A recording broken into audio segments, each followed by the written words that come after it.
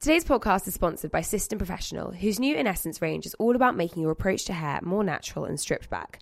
With a whole variety of paraben, silicone and sulfate-free products, this new range doesn't compromise on performance and delivers instant softness, volume and sleekness. In short, it's a fast track to better hair days. To find out more and to shop the range, visit lookfantastic.co.uk.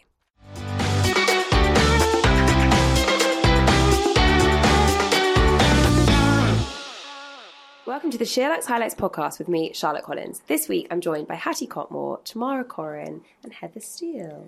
Hi everyone. Morning. Hi. How was everybody's weekend?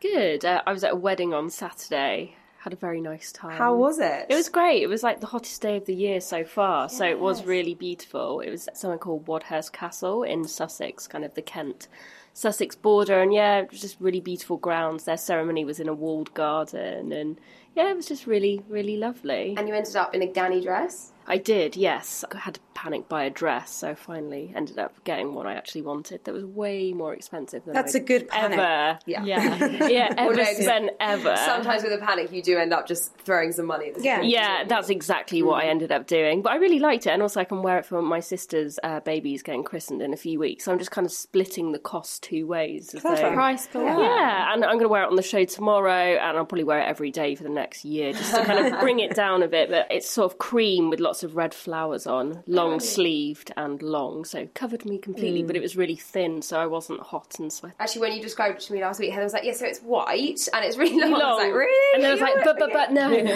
So it didn't look like a white dress? No, not at all. I checked with a few people, even though I didn't have anything else anyway, so No, it's a bit yeah, late to check such a thing. But no, it was really fun. Didn't get too drunk until the end, which is always a good thing at a wedding. I think because it was so hot and they just had a free bar, it could have gone very wrong. Hattie, how was your weekend? Well, mine was very unglam, and I missed the weather because I was ill. Oh, so I literally didn't leave my house all weekend. I just had some kind of virus. That's rubbish. Actually, there's nothing worse than being ill when it's really hot as well. I know, I had it's quite such unpleasant. FOMO. Yeah. I could, everyone was going out, and I just had to stay in bed. Shame. But I feel like we've been really lucky and that all the hot weather has fallen on weekends so Yes. far.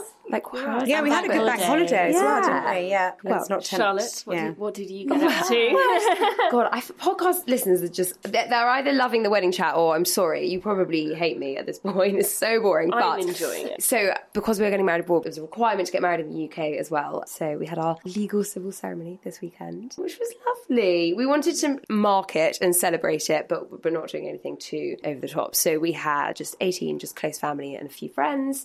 And yeah, had a little ceremony at Marylebone Town Hall. I mean, it literally lasted like 6 minutes. They were like, okay, do you want any readings? No. Do you want your own vows? No. Do you want any music? No. I mean, we were like, just bash it out, tick the box. Yeah. But it was still lovely. What did you do afterwards? We had lunch at Claridge's. Right, lovely. We did a big lunch in the private room there, which was so nice. And it really felt like a special occasion to kind of kick off all the rest of the celebrations. So yeah, it's lovely. We're allowed to ask what you wore. You are. I wore a white suit, which I thought was... That's cool. I like that. Well, I knew it wasn't original. Everybody I know who has had a civil wedding in the last 6 months has worn a white suit. But that's also because there's loads of suiting around. There's a lot of white suiting. And you won't be wearing a suit for your the big day. So, it's nice to have that, like something completely different. Exactly. What you'll be, your dress. Exactly. And so I found one in Reiss in the end. I mean, obviously Reiss do great tailoring and it was a particularly good one. And I had some special navy heels as well thrown into the mix too. So yeah, I was really pleased actually. And a bouquet from Scarlett and Violet, who are a florist in Kensal Rise, who are amazing. You told me about them before. No, I'm pleased for you. Yeah, they are lovely. So yeah. And you feel good now today, the day after? I had a good gym session this morning. Yeah. It was quite a heavy weekend, but I've got a proper wedding next week. So get back on the wagon quickly, calm down. Also, today is a really big day. As podcast listeners might know, we record on a Monday, even though it goes out on Thursday. Does everyone know what happens tonight? I do. Are you talking about Love Island? I'm talking about Love Island. Oh my goodness. I was hoping that was I was just going to say. Hattie, excited? I am. So I've watched 2 series now, and the first series I watched, I was so hooked, so obsessed. I really tried not to cave and watch it because it felt like such a guilty pleasure. But now I feel like everyone gets on board and it's great office chat. You know, I'm the same. I was so on my high horse about the first 2 seasons, and then 3 and 4 hit. Do you know what? The first time I actually watched it was last year, because I thought there is so much hype about this. I want to know what's going on. Okay, and I rarely sit down and watch TV, and I could see how it's addictive. I did, absolutely, but I was so disappointed watching it and seeing girls that look like Barbie dolls and boys that look like Ken. And I thought the girls and boys that are watching this series and thinking this is normal, these figures. As an older lady, I sat there thinking, but they have worked out, they have dieted, they've killed themselves. And I thought, it's so unrealistic, and it kind of upset me, because I thought, I'm sitting there feeling really rubbish about myself. Can you imagine a 15-year-old girl sitting there watching this? And I just thought, do they have to be in their bikinis all day long? I do agree with that. You know, they're always undressed. And I just think, you know, make it more about their personalities. Look, it's going to be the same. I mean, I've seen pictures. I've seen the lineup. It's the same. It works. It's a formula that works. Everyone loves it. So I do get it, and it is addictive. It's also really easy watching. Are those off-putting elements enough to stop you from watching it? No, because I just think I'm confident in myself. I've realised that this is not to the norm. You have to watch it knowing it's not real. Correct, but I think as someone that's older, I can kind of step back. But someone that's younger, I just think, this is crazy. This is mad. Heather, are you a fan? I am, yes. It's not usually something I watch. I can't imagine Heather as, I think it is, like we were saying, it's just mindless. And after, day at work, commuting, etc., etc., if it was only on once a week, I probably wouldn't bother, but just because it's on all the time. And I loved last summer, the office chat was great. Every morning, everybody, apart from, Pascal, I think, everyone was, so excited, and there was always something to talk about. And I was actually, looking forward to, coming in to be oh my god, what happened last night? So yeah, I thought it brought everyone together. I do agree with what you're saying, Tamara, 100%. And they said they were going to diversify the lineup this year and haven't at all on first sort of glance. Yeah, that's true. They may have people that come in that are different shapes and sizes, but I doubt it. ITV had said that this year they were going to make a push to be a bit more diverse in their ethnicities and their body shapes. But then if you do look at the lineup, it's not that diverse. I read an interesting piece. Harriet Minter wrote it, and she was saying, she's as someone who's plus size myself, I watch the show and enjoy it, but I don't actually want these plus-size girls, for example, to go on, because the abuse they'll end up getting that's also true, will be awful. And she's actually, I think it's probably a good thing that they're not putting these people up to be scrutinised. And she was referencing Alexandra last year, who was the big girl, and I mean, she was not at all. She just had big natural boobs and some hips, and that was it. And no one was really interested in her on the island. So they were saying, even if somebody like that, who's not large at all, is kind of being rejected on screen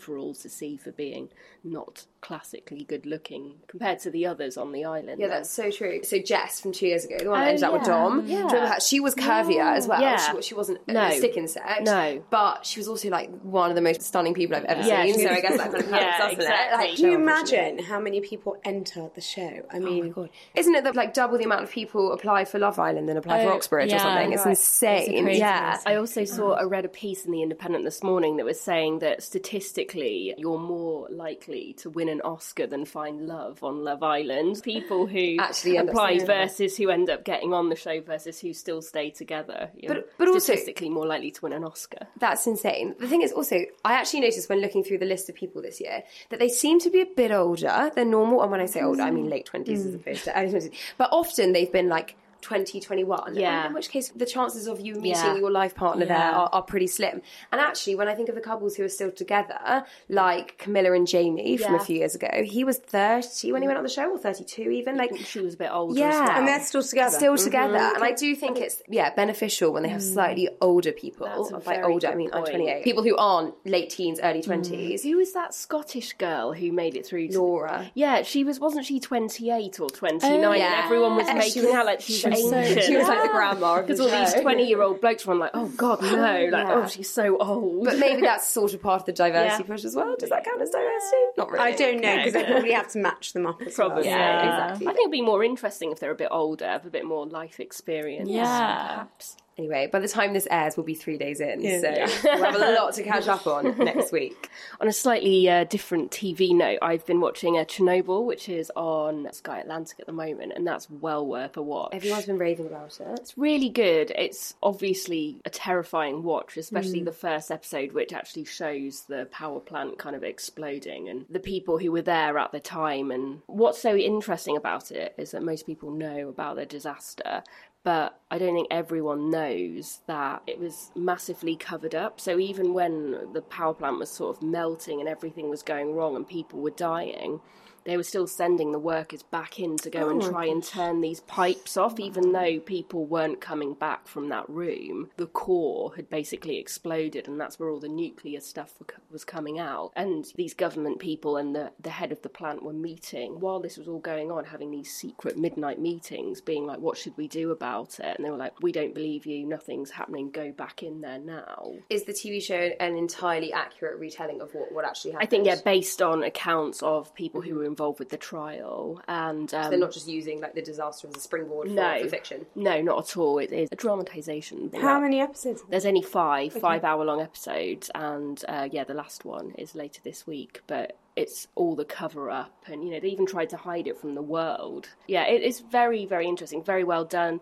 It's interesting because it's got lots of sort of big-name actors in, but nobody's doing, like, Russian accents or anything like that. They are just talking in their normal sort of northern accent or American accent. That's interesting. That's quite unusual. It is unusual, but it works because you're not there trying to be like, what are they saying? Or why have they put on that strange accent? Or, why are they trying to do this? It just takes it all away, so you are focused on exactly what's happening rather than the acting. It bothers me actually when people do, for example, if they were playing Russians and they speak English in a Russian accent. It's like, well, you wouldn't have been speaking English anyway, so you might as well speak with your own accent. It's like in that the Armando Iannucci film last year, Death of Stalin. Obviously it was set in Russia, but they all spoke in their British regional accents, which actually just, again, it works quite well because it strips away the focus on anything but what they're saying. Yeah. I think it's a good thing. Yeah, it works. You're not there like, why is Jessie Buckley talking in a sort of northern accent? You are just like, okay, cool. Oh, is she in Chernobyl? Oh, great. She plays the wife of one of the workers. As well as Jessie Buckley, it's got Paul Ritter in, who's the dad from Friday Night Dinner, in a very different role.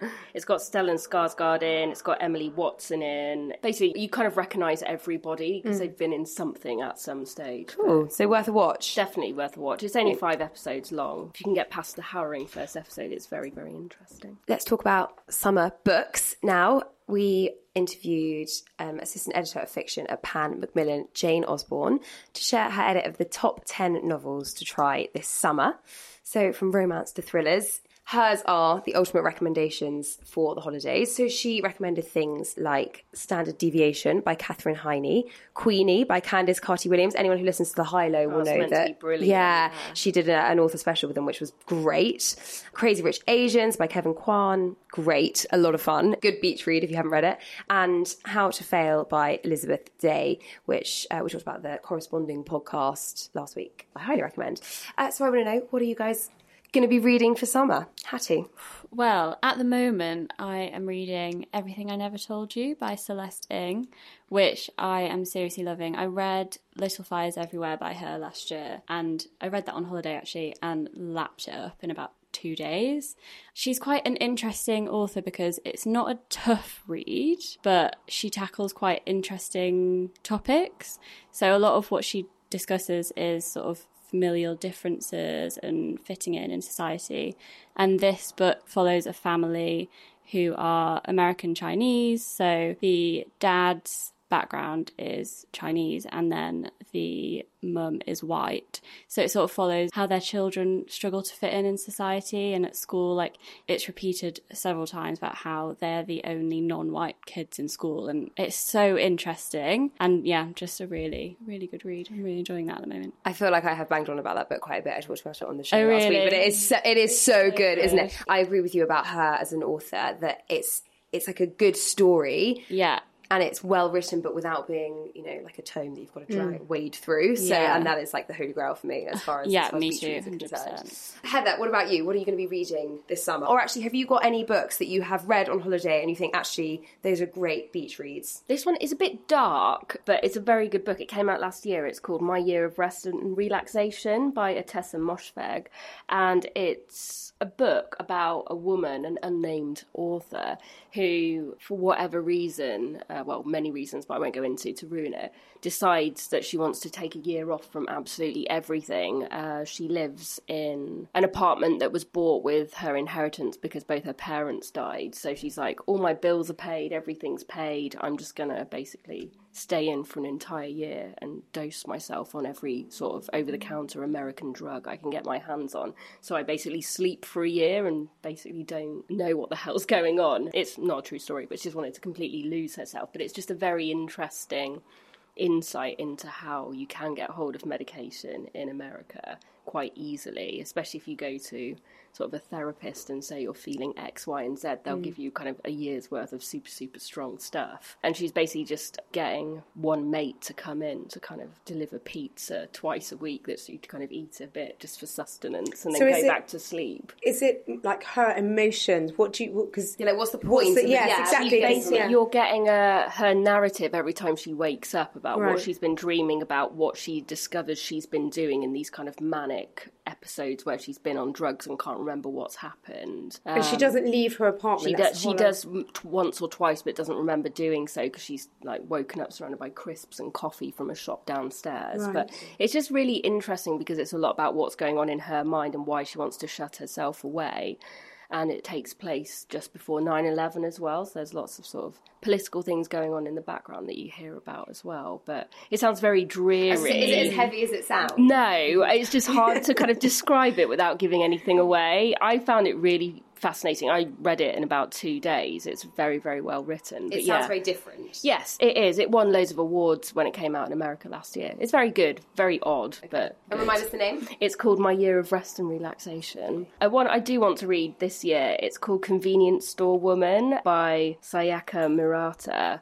So she's a Japanese author. She's written this book and it's been translated into English this year. I've seen it popping around in the chart. I've not read it yet, but it's essentially about a woman who's worked in this same convenience store for 18 years and she's happy doing that, but everyone around her is like, you need to get married, you need to get a boyfriend, you need to do something else, you need to have kids. That's all it says on the book jacket, to be honest. So I can't really say anything more than that, but it's supposed to be good. Yeah, and I went to Japan earlier this year and their convenience stores are pretty special, so I'm quite interested to sort of relive that. And a girl I went on the trip with was reading it at the time and said it was excellent, so on that recommendation I'm going to give it a read. But cool. Can't tell you much more than that. Tamara, are you a reader? I can imagine with 5 kids it's hard to find time. Yeah, I would love to say I am, but I'm not really. There's loads of books I think, I'd love to read this, but really trying to find the time. Even just a beach holiday, unless I'm alone on a beach, which has not happened for the last 10 years, then I just don't have the time to pick up a book, unfortunately. I'm with you. So when you guys are looking for something to read on holiday, what do you go for? Do you pick up something heavy that you know you're not otherwise going to have the time to read, like, something you've been waiting for, or do you go with the total kind of switch off, mindless chick lit? I sort of have an ongoing list. I'm the kind of person that has about 5 books on my bedside table at a time. Me too. I'm constantly buying books. They sit there unread for ages. So when I go on holiday, that's definitely when I read the most. I can read a book in 2 days if I really want to. So I kind of just wait until I'm going on holiday and then go with what I feel. I don't like reading anything too heavy.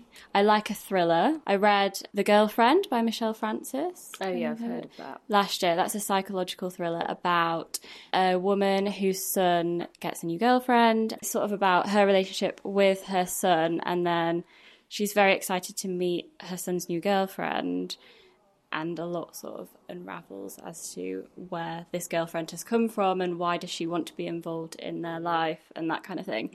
But there's a part of the book where they are staying in France, and I don't know what it is, but when you're sat by a pool and you're reading about something that's happening abroad, I don't know, I like that sense of sort of as if you're living it. Okay, so it isn't like you can relate to what's happening. Okay. Like my mum likes to pick books for her holidays set in the place that she's going. I think my mum does that as well. Which I think is really nice. Yeah, I like that. I really like that. Yeah. Also, sometimes you learn a lot of the history of where you are, or you go to, perhaps you kind of go to the same places and you think, oh, that's in my book. Yes. Yeah. Well, there are certain books that are just so evocative of a place, and so to be able to read those when you're actually in those places is amazing. Heather, I can't imagine you're a chick lit kind of girl. I do like Bridget Jones' Diary. I do think that's a very good book. I don't know, what I tend to do is, kind of pick one from my book pile, but then I'm always a sucker for the Waterstones or W.H. Smith at the airport as well, so I then end up buying something that's, on the bestseller list that I've been like, I've heard that's interesting, so then I end up with two.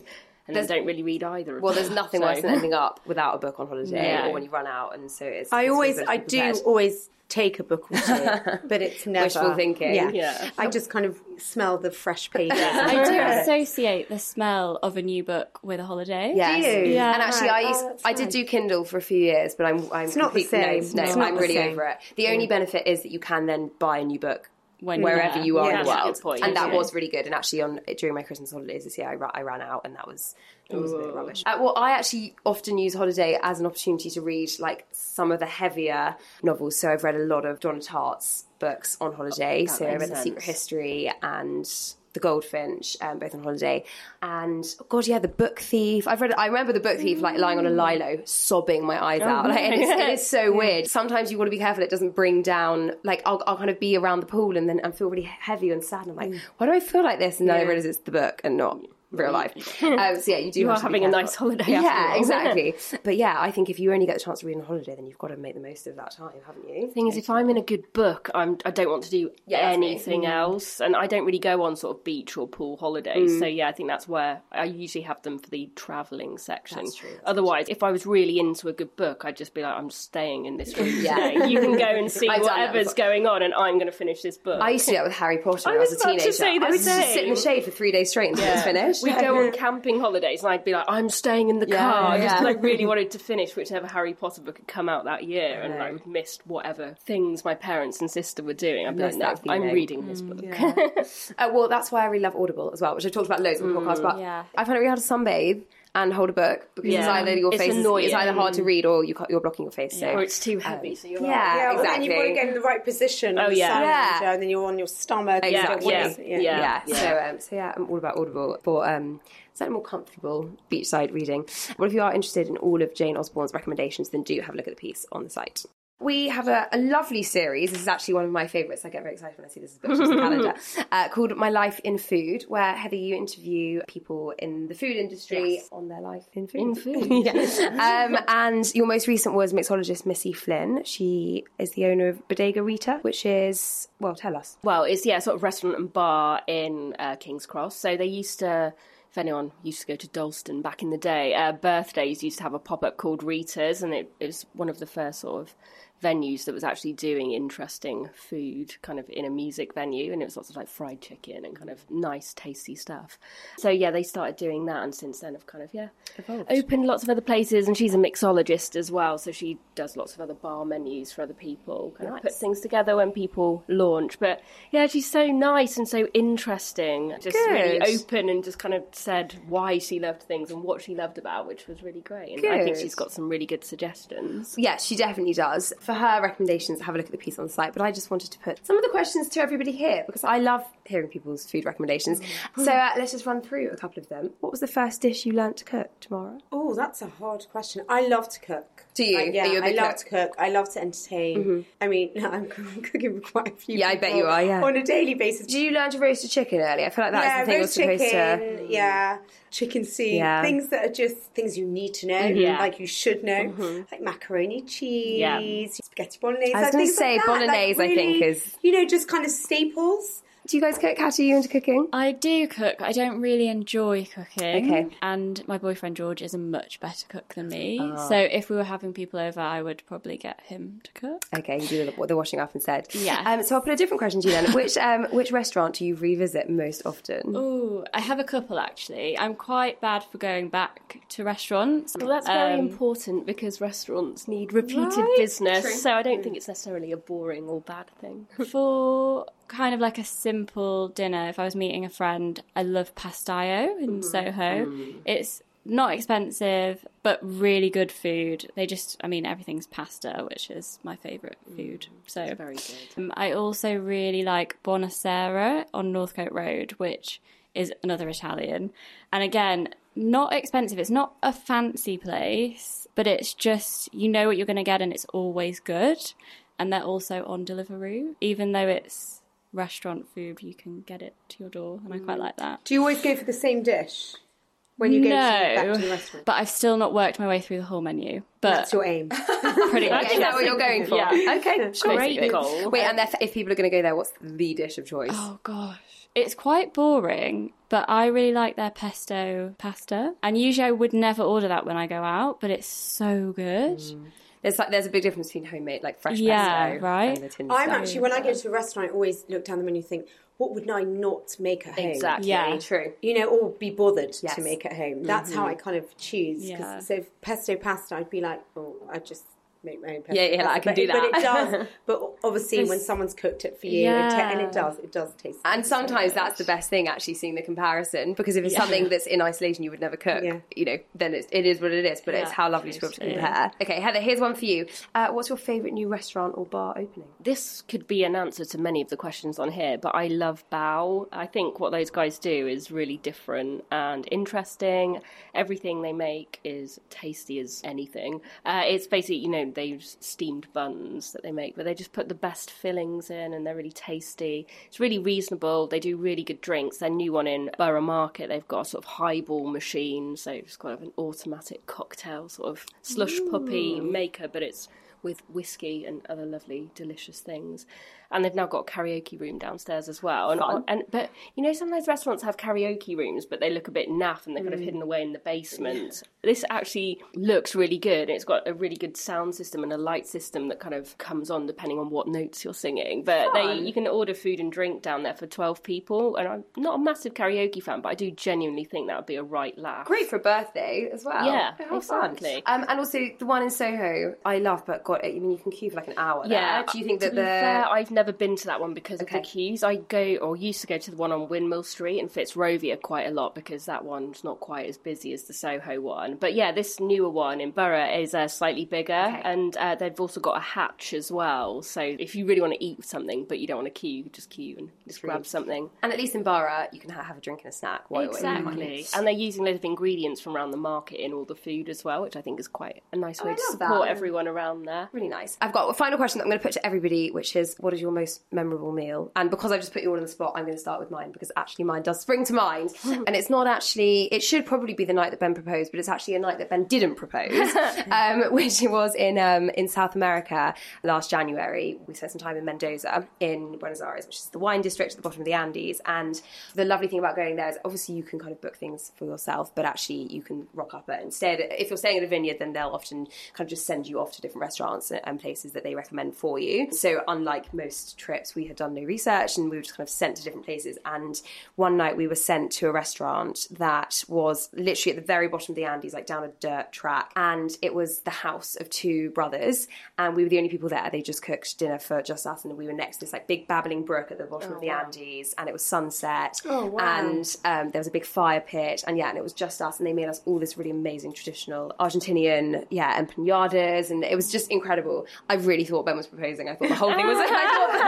I thought the whole thing was a ruse and that it was some big romantic thing and that he'd booked the whole thing. Anyway, he wasn't. It was just an accident. But God, it was so incredible. And I'm afraid I don't have the name of it. But anyway, it was memorable for many, many reasons. It's made me very hungry. It was good. Anyone else? I was actually in Tel Aviv once and I went to this restaurant where it had a chef's menu and it was a tasting menu. So it was 12 dishes. And when you think 12 dishes, you think there's no way you're going to get through 12 dishes. And each dish was better than the next. I mean, and we're talking kind of tiny, but you do actually want more, even though you know there's more coming. It was just the most incredible food, like very traditional, very Middle Eastern, it all had like a little smoky flavour to it. Just the quality of the food was so great, like even the tomatoes, you don't get tomatoes like that. Tomatoes taste shit in England. They really let's just all admit it, they're shit here. Just like when I talk about it, my mouth-watering. I mean, it was a really great meal. And the name of the restaurant? Oh gosh, I don't know. I actually think it was a pop-up. Oh, cool. One I can think of, because it was relatively recently, was in San Francisco in the Mission District, which is like the Latin area, and it was a place called La Taqueria, which is really rough and ready, but everyone again is queuing. But it was the nicest Mexican food I have ever had, and we just had each of us a kind of big burrito, but it was the nicest. I can't actually describe how amazing everything tasted. It was just absolutely delicious. You just can't get Mexican food here in the same way that you can in the States. It's like $6 as It's well. so cheap, and it's it really ridiculously cheap. But yeah, some of the nicest food I've ever had. Yeah, we've got a lot to learn. Because actually, you can get really good Mexican in London, but it's quite expensive. You know, they've got like Bodega Negras and those kind of places, but it's not as cheap as it is in the States. Exactly, it's all kind of elevated Mexican stuff. So yeah, you can go and have a very expensive evening. Whereas I think the beauty of it was that we just needed something to eat quickly because we're going to go to a museum that was open at night, so we needed something to grab and go, and it just so happens to probably be the nicest thing we ate all holiday. Oh, that's always the way, isn't it? George and I go to the Lake District every December for a long weekend, and for our Christmas present last year,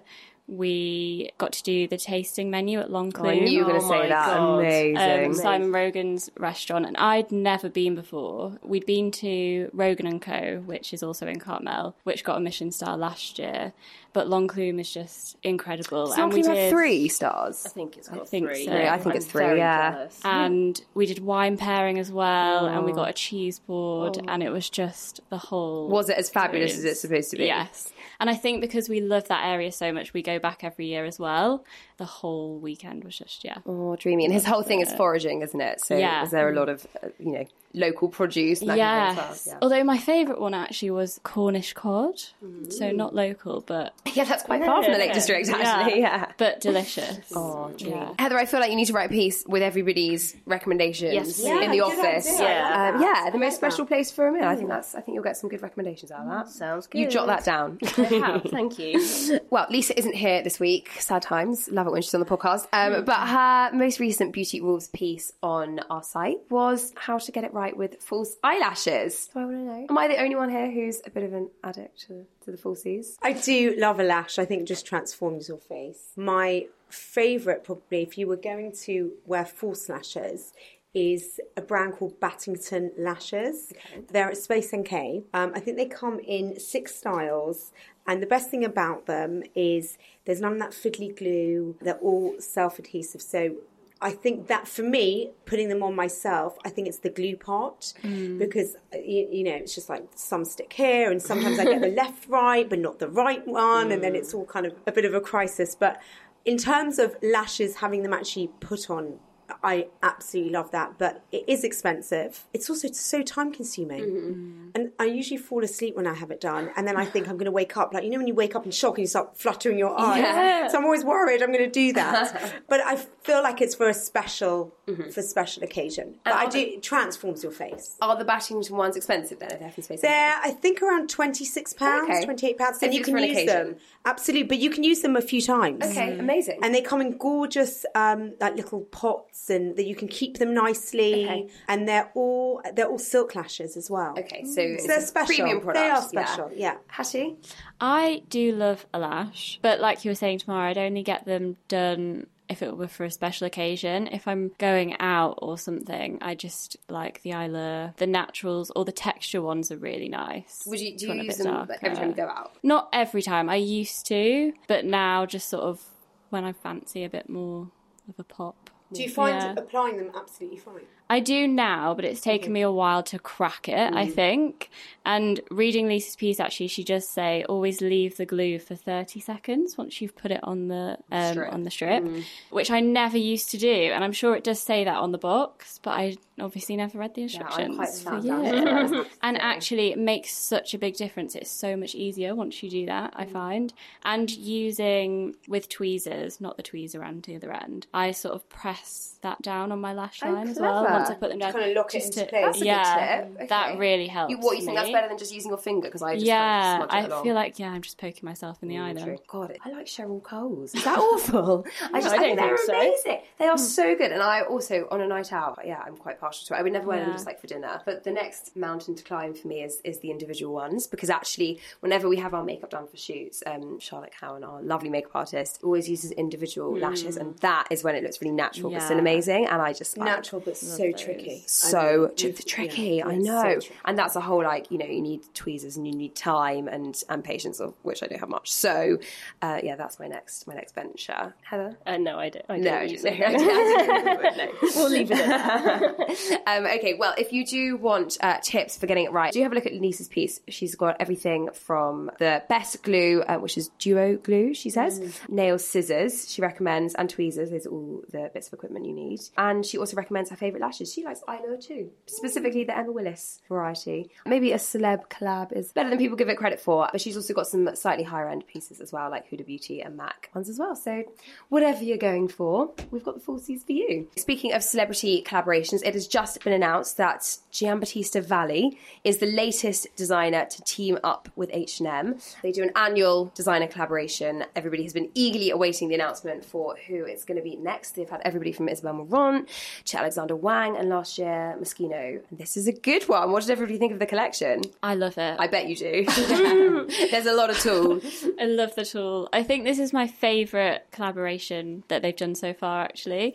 Just obsessed with that pink dress. Yeah, the pink dress is amazing. So for those who haven't seen it, it's quite an unusual pairing because it's often been a pretty large ready-to-wear collection, so with Isabel Marant or any of the other designers that they've teamed up with in the past. But actually, this one has stayed pretty true to Giambattista Valli's signature evening wear couture look.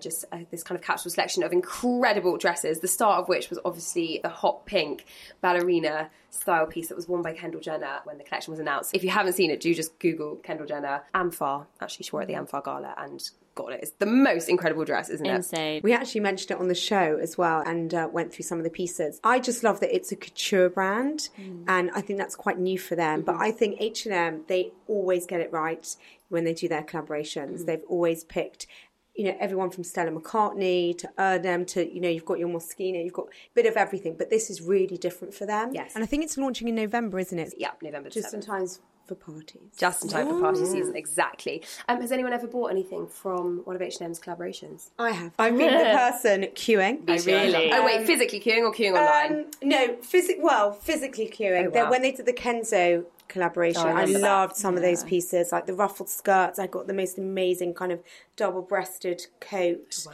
I came back with quite a few pieces, but I think you were limited. I think that's what really killed me. You could only buy a few. And you could only buy a few, but you rush to get everything, and then you think, oh God, what size am I going to be? And, it's a bit of a... bit frenetic. And there's a lot of hype as well. So you then think, what have I just gone and bought? You lose your head a bit, don't you? You do. And I just remember queuing up, and you can see people working out where they were going to go first. Their kind of their route they were going to take around the shop, and I just think, okay, but I was one of those people. I think they always get it right, H&M, and I think it's an easy and affordable way to buy a bit of designer at a reasonable price. And I think that's the key point about them teaming up with a couture brand, because a lot of designer labels have diffusion lines. So a lot of the Isabel Marant pieces, for example, were upwards of £200, and if you turn to Isabel Marant at 12, then you're also talking a not dissimilar price point. So actually, to be able to buy from a couture designer at a tenth of the price is a league above. Some of those dresses look insane. Like they could be on any runway, and they're like £290. Yeah. Like if I saw that normally, I'd assume it was at least 1,000. Agreed. They're incredible. I do feel you need an occasion to wear one of those. Oh yeah, I mean they're not two of the moment, so I think they will still sell out because they're so incredible. Yeah. So people will buy them and put them away for when that occasion arises. Wear it. You will wear it. Do you not think though? My only thing is with the collaborations is that people are wearing them, like you can spot them. So, I mean, if I spent even £300 on a dress and someone turns up in the same fabulous gown at a party, I'd be like, oh. Yeah, it's a bit disappointing, isn't it? Well, unfortunately, that is the risk you run with anything. There's a lot of very popular brands with very distinctive dresses at the moment. So, yeah, unfortunately, there's not a lot you can do about that, is there? But also, you know, if people like Kendall Jenner are wearing it, I don't think there's a good precedent there, isn't there? So, yeah, can't go all that wrong, can you? Let's finish by talking about occasion hats. It is event season, isn't it? With everything from Ascot to weddings on the cards. So we thought we'd put together a guide with everything you need to know about buying a hat for the summer. Has anyone here ever actually worn a hat for an event? I mean, I have, but that's a bit different because it's just being Jewish that when you go to synagogue, you have to cover your hair if you're married. Right. So I have quite a good... You've got a good hat selection. A nice selection of hats. But again, I wouldn't just put one on. Although I do appreciate, like in the winter, like a really cool trilby or something like that. I think it finishes off an outfit. I think hats are also so ladylike. I don't know, it just looks so groomed. If you get it right. Yes. And actually my great-grandma was a milliner. So I kind of learnt the skill of wearing hats and what hats suit what face shapes and things like that. But I think in modern day, would you put on a hat? I don't know. I think if you've got an occasion to go to, fabulous. But I think it just finishes off the look. It's just something a bit more grown up. Well, and a lot of dress codes dictate that one needs a hat, right? So I agree. I'm not sure you would wear one voluntarily. I'm not sure anyone really does wear one voluntarily, do they? But only when necessary. So Tamara, in terms of knowing where to start, do you buy them on the high street? Have you had them made? I've had a lot of my hats made. I've also been fortunate enough to have hats that have been handed down. I also find that designer of Debenhams usually have some great hats. Everything from fascinators, you know, bigger hats. I think throughout the year, not seasonal at all. Well, there's not really any on the high street. That's the problem. Fascinating. Really aren't. You're very limited with options on the high street. Yeah. But I think unless you want to pay a real premium price, which is you can spend hundreds and hundreds of pounds on a hat. We spoke to quite a few milliners, and some of them don't even have a minimum price point. And I mean that in a good way. It's not like there's no budget, but you know, as in they start from whatever the customer is willing to pay, presumably within reason, because there's just nowhere else to go. And actually, it doesn't have to be some mega expense, because actually by the time you bought an outfit, then to buy a hat on top of it is pricey. Heather, have you ever worn a hat? Yeah, so in my old job, we used to go to Royal Ascot every year, so I needed to kind of wear a hat for that, but I just kind of, just ended up raiding my mum's or both of my grandmother's sort of cupboards for hats, really. But there is a place in Brighton called Mad Hatter, which is a vintage shop full of vintage hats, and they've got some really nice ones, but I suppose the issue with that is that they can't, like, suit it to you, I suppose, so you just have to try loads on to see if it's actually going to fit, whereas I suppose if you actually went to a milliner, it would be made for you and probably look a lot better. But,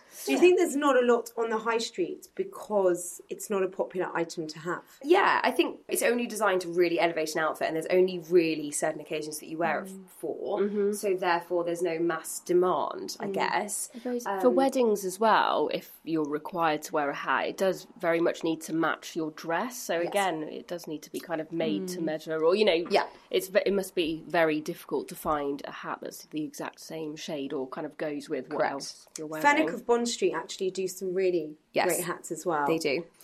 Really lovely designers. And you can have a look at John Lewis as well. John Lewis is great, yeah. Well, the good news is that the trends are changing. So, where in the past it was all about fascinators and hats, these days there's a little bit more wiggle room. So, actually, the headband is very much in. We all saw Kate Middleton wore a big headband for Louis' christenings, if I remember. And there were quite a few at all the various royal weddings over the past year or so.